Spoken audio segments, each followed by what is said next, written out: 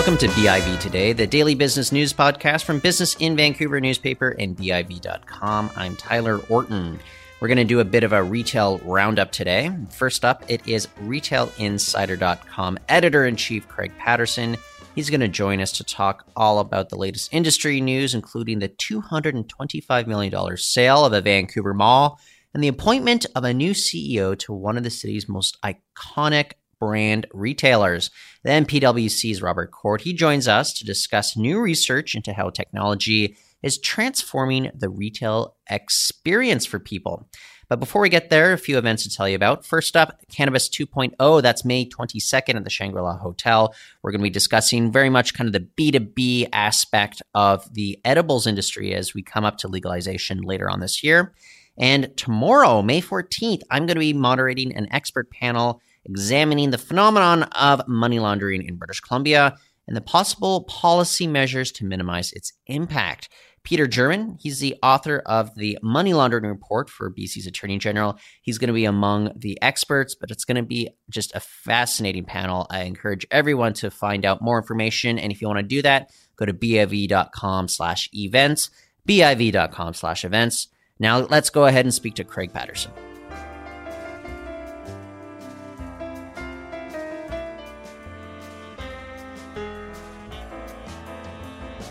And joining us now to talk about all the latest industry news in retail, it is Craig Patterson, editor-in-chief at RetailInsider.com. Craig, thanks for joining us on the show again. Thank you for having me. Well, let's kick it off with one of the most iconic retail brands based here in Vancouver. That is Mountain Equipment Co-op, MEC, as a lot of people know it by. We have a new CEO. Tell us how MEC has been doing, maybe how the new CEO is going to fit in the picture here. Yeah, MEC is really interesting because it's been innovating with its stores and it's been opening new stores. So they just opened a new flagship in Toronto. It is actually technically their first new build flagship store, and one's coming in Vancouver shortly as well. They'll own the building, and it'll be a wood frame construction, and it's exciting news. But David, the former CEO, he I think decided to retire, and but the company overall seems to be in good shape. And at the same time, there's a lot of competition, and I think MEC is going to have an uphill battle. I can tell you that Decathlon out of France, it's kind of like say it's the IKEA of sports retailers, is in Canada and is planning a national expansion, and I think that's going to be their biggest competitor. Oh, that's intriguing. I'm not familiar with Decathlon, and you kind of described it as the IKEA of sports and outdoors. What is kind of maybe their reputation across the pond? Are they kind of a big deal over there? Oh, definitely. In fact, they're actually the largest sports retailer in the world, and a lot of Canadians may not yet be familiar unless they've spent time in Europe. My brother and his wife used to live there, so they were very excited when they found out. They've opened, I think they just got the two. Yeah, that's right. They've got the two stores open. They were both in Quebec. They've already announced a location for Ottawa, and through the brokerage they work with, I was informed that a westward expansion is in the works. So Decathlon, a little bit like MEC, has a lot of private label product they develop themselves. So they're known to be value priced. The quality is, I guess at least reasonable. The stores are highly experiential. So there's a lot of crossover in terms of at Decathlon, you can try out bikes in the store. You can hike a trail. They've got virtual reality tents that you can look at. These are all things that we saw in the new MEC flagships. So, I think that, MEC is upping its game the best it can to address all the competition. And I'm sure that they're, watching Decathlon very, very closely. Well, do you think that the new CEO, Felipe Arata, he's going to have a bit of an advantage coming in that, he's from Best Buy Canada, like he's formerly the chief financial officer there. He's got kind of that, big box brand name know-how. Will that give him, and he's very familiar with this market, is that going to give it any sort of advantage as they face more of this competition? I think so. I mean, MEC has a brand awareness, and it's also got a lot of experience in the Canadian market, and it's doing a lot of things right. It actually, it might seem a little bit odd that the company launched tours around the world, but what MEC is doing is they're really, engaging with their consumers and doing things that are experiential and sort of crossing that, pathway from, pure retail to doing something which is memorable. So I think definitely Mecca has a advantage, but Decathlon has a global scale, which is something to be concerned about as well, because given the thousands of stores that are around the world, and given how quickly it's grown and how popular it's become, definitely they're going to be taking some market share from Mecca in Canada. So I'm sure it's already happening in Quebec, and it'll happen around the country. So, I think that he's coming in at a tough time in the market, but there's a lot of opportunity for Mecca at the same time. So, and perhaps there'll be some points of differentiation as well as the competitors figure themselves out.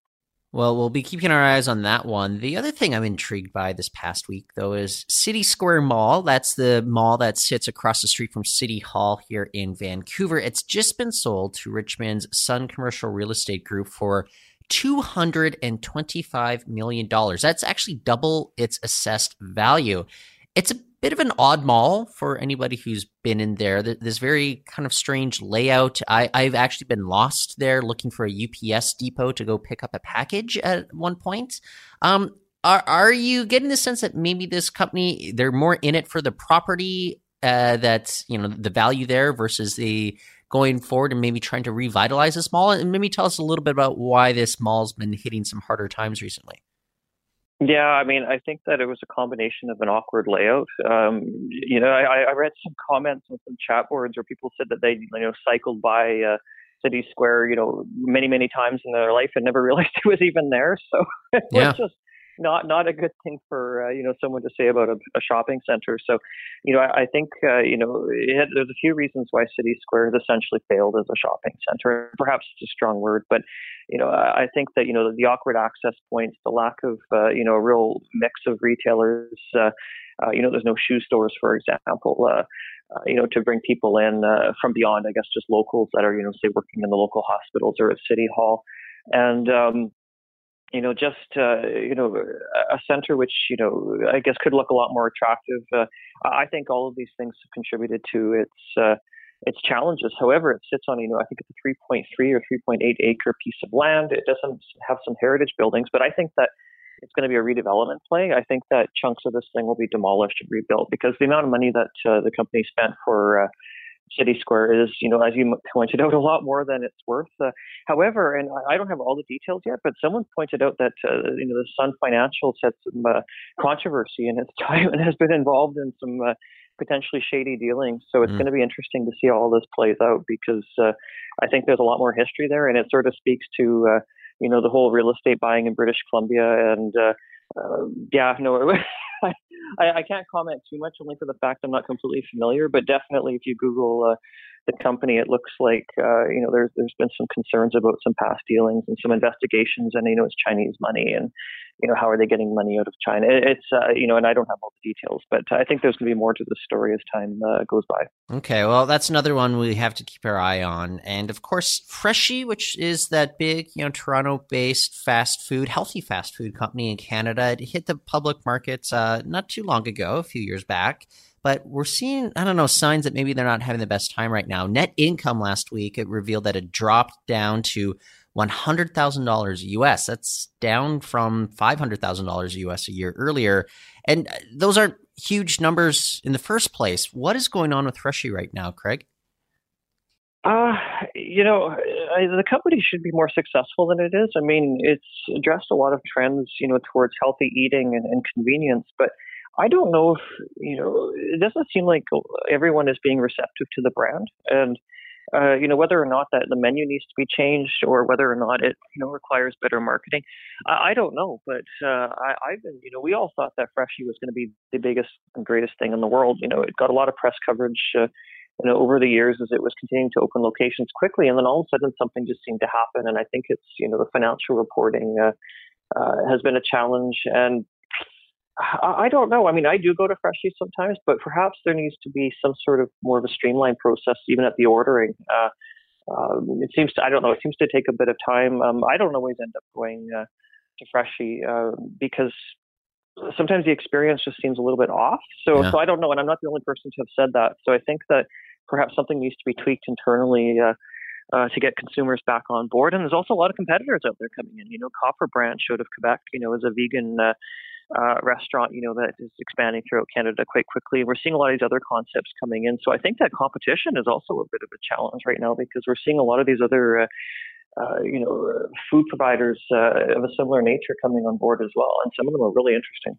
Well, if I want to draw some very, I guess, divergent parallels with maybe the next company we're going to speak about, but Freshie's CFO recently just left the company. And one other company that had a recent departure with their chief financial officer was Roots, but they actually have big expansion plans. They're actually doing quite well, especially in these Asian markets. Tell us about Roots' future moving forward and their big global expansion, Craig. I think Roots is a really interesting retailer.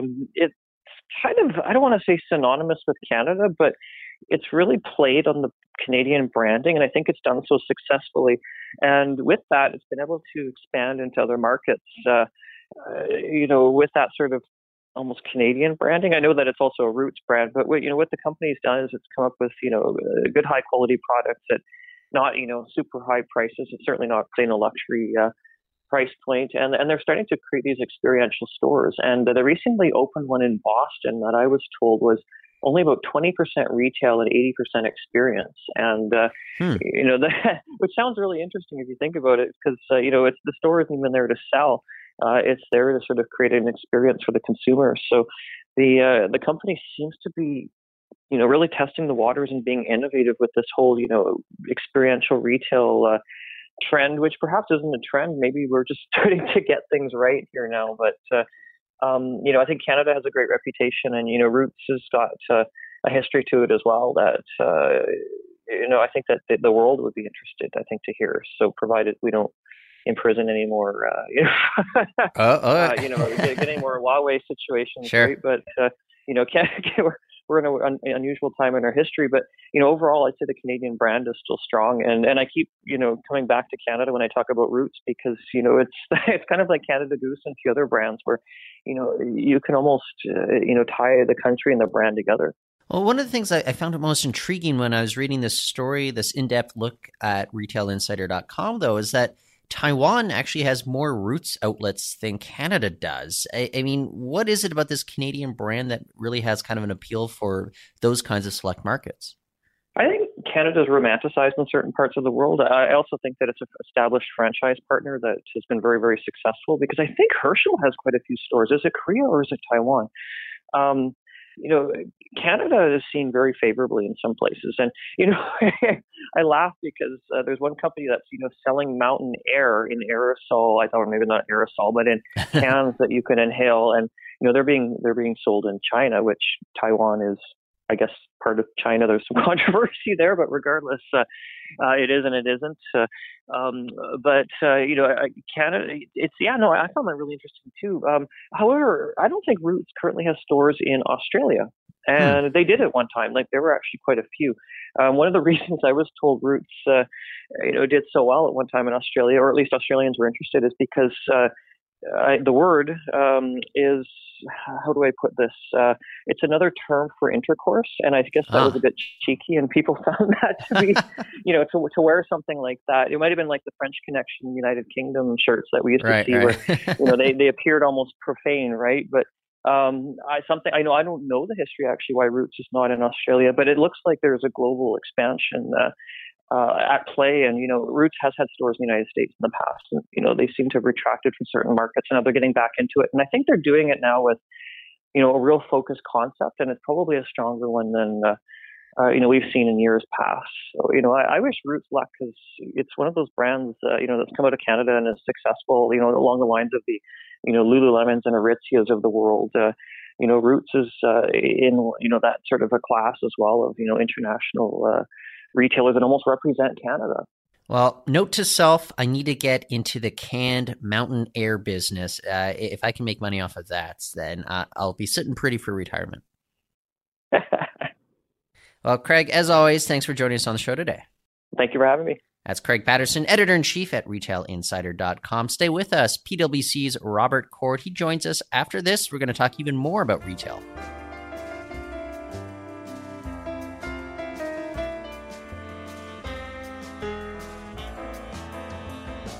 New research is out from PwC detailing how advances in technology is changing expectations around the retail experience. And with us to discuss this phenomenon, it is Robert Cord. He is the technology and consumer markets leader for Western Canada over at PwC. Robert, thanks for joining us on the show. Thank you, Tyler. So this new survey that you guys have out, it's highlighting the need for more focus on return on experience versus return on investments with regards to retailers. Tell me a little bit about this idea, this concept here, and how, I guess, retailers can tackle ROX. Absolutely. It's a really interesting one, Tyler.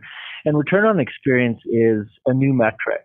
Our Global Consumer Insight Survey found that measuring return on experience will help companies understand the return they're getting on the investment that they've made into parts of the organization directly related to how consumers interact with their brand. Because consumers are so discerning, most organizations need to invest far more in that customer experience than what's being done now. And customer experience and employee experience, we feel, are pivotal to the success of any modern retail or consumer markets business. It can be the main differentiator, really, between those who disrupt their competitors and those who are being disrupted by them. And to your point, what can businesses do to enhance their return on experience? We feel by fusing that customer experience and employee experience as one of the main things. Customer experience exists in a feedback loop with employee experience. Invest in your employees so they can deliver a better experience to customers. And fusing that customer and employee experience is easier, really, when those two groups share the same values associated with a particular brand or organization.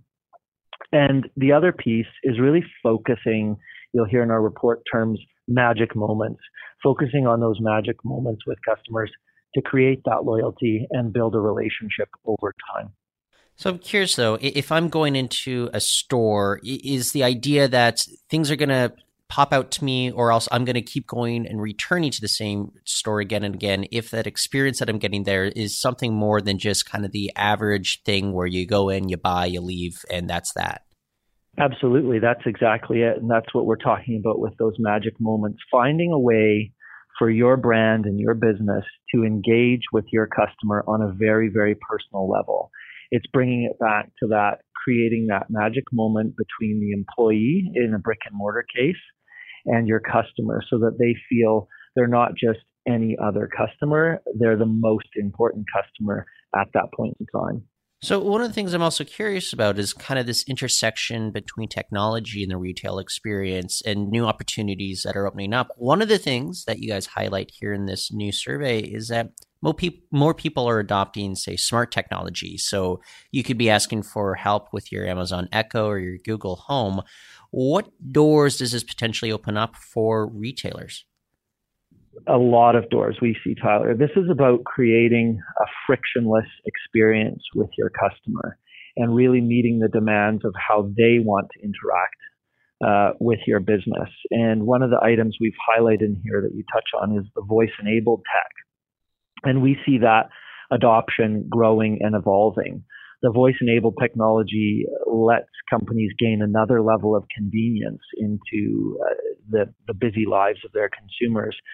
And the consumers are getting ready to embark on the next phase and level of convenience with items like an Amazon Alexa, connecting appliances, for example, with smart technology. So your fridge knows when you're out of mustard and adds it to your digital grocery list.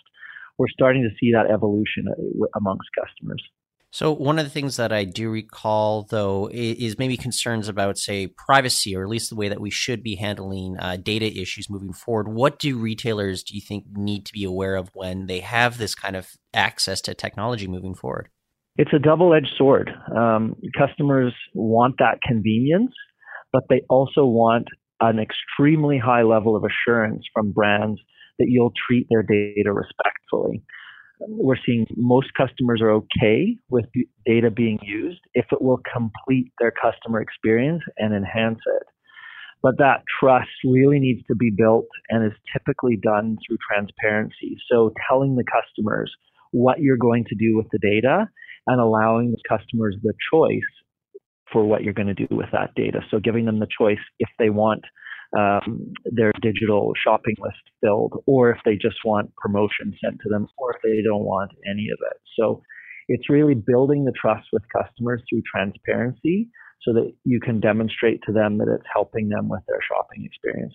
And this just might be anecdotal on your part, though, but do you get the sense that there is much more willingness nowadays versus, say 10, 20 years ago for people to give up a certain amount of privacy in exchange for that convenience factor? Yes, I think that's what we're seeing. Customers are willing to do that. They're willing to give up a certain amount of data, a certain amount of privacy. I think everybody kind of is of the mind that their credit card data is out there, and they're very willing to give that up. There's apps we see now that are willing to take pictures of credit cards and pictures of other cards. So when you think about that as a customer, you very quickly will do it. Do customers really know they're giving that up? I think that they do. I think that with the millennial generation, they know that this data is out there. They also are more knowledgeable about data security and data safety than older generations. So I think that they're willing to give up more of it, knowing what they know about data. I just recall growing up, internet was still a little new. It was a little novel. And like the idea of, putting your credit card information out there to make an online purchase is a little bit iffy at that point. But things have changed so dramatically. And I guess I'm thinking about my childhood once again when I think about we had a huge family. There were 4 siblings, 2 parents. My mom would often go grocery shopping on the weekends, and that would be it for the week. And one of the things that you guys are actually tracking here is that people are actually more prone to a different sort of grocery store experience nowadays. Tell me a little bit about some of the trends that you guys are noticing. Yeah, this is one of the really interesting trends that we're seeing evolve over the past few years, and it really jumped out to us this year. But one of the things is most Canadians don't know what they're going to eat before 4 o'clock in the afternoon, which is driving a lot more what we refer to as micro trips, 5 to 10 minute drop-ins to the grocery store. And this is really supporting a new dynamic, flexible lifestyle that Canadians are living. The push is mostly driven by the 24 to 34-year-old range. Millennials and some Gen Xers aren't really planning their meals a week out, like you've mentioned what your mom might have done, and especially the younger generation. So we're seeing more stop and pick up food on the go, or utilize things like Skip the Dishes, DoorDash are becoming far more popular, as well as the subscription meal services that deliver pre-made meals to your home. And for the younger generation, with home sharing, shared fridge space is also driving frequent shopping and a concern. So it's really interesting trends that we're seeing there. So I don't know, like if I'm hopping into like say a grocery store for a very short period of time, maybe 5-10 minutes or so, is there something that retailers can be aware of about how to, I guess, capitalize on that experience that I'm going to have, however brief it might be?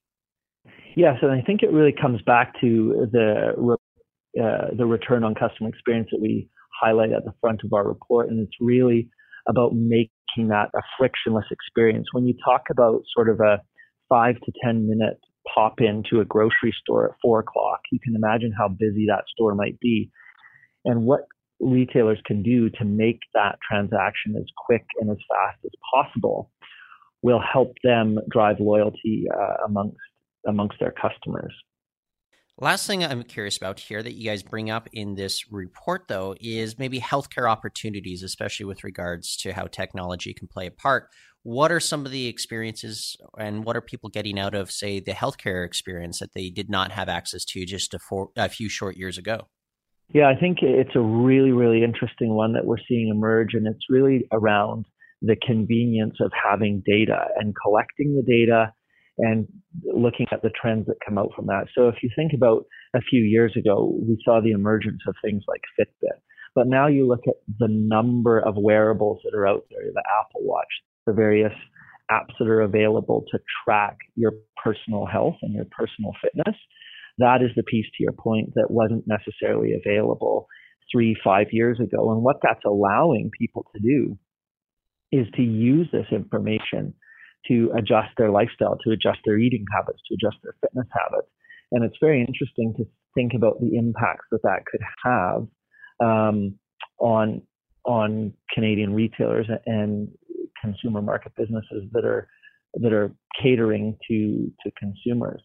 And the uptake that we've seen on these consumer apps, while it's been a bit slower to date in Canada, about 32% or a third of Canadians surveyed said they use an app like this on their phone, smartwatch, or tablet. So that's a rise of about 37% that we've seen over the past couple of years. And for me personally, I just like the idea of maybe knowing how many steps I walk any given day. It's always kind of a fun metric to play around with. And I think people can use it for more than just kind of the fun stuff that I was mentioning there. So it's very interesting opportunities that are coming up. Robert, I want to thank you so much for joining us on the program today. Thank you very much, Tyler. That's Robert Core, Technology and Consumer Markets Leader for Western Canada at PwC. And that's it for the show today. We'll be back tomorrow. You can find our archives on Apple Podcasts and Stitcher. Share those with your friends. It's going to help more people find us out there. For now, I'm Tyler Orton. Thanks for listening.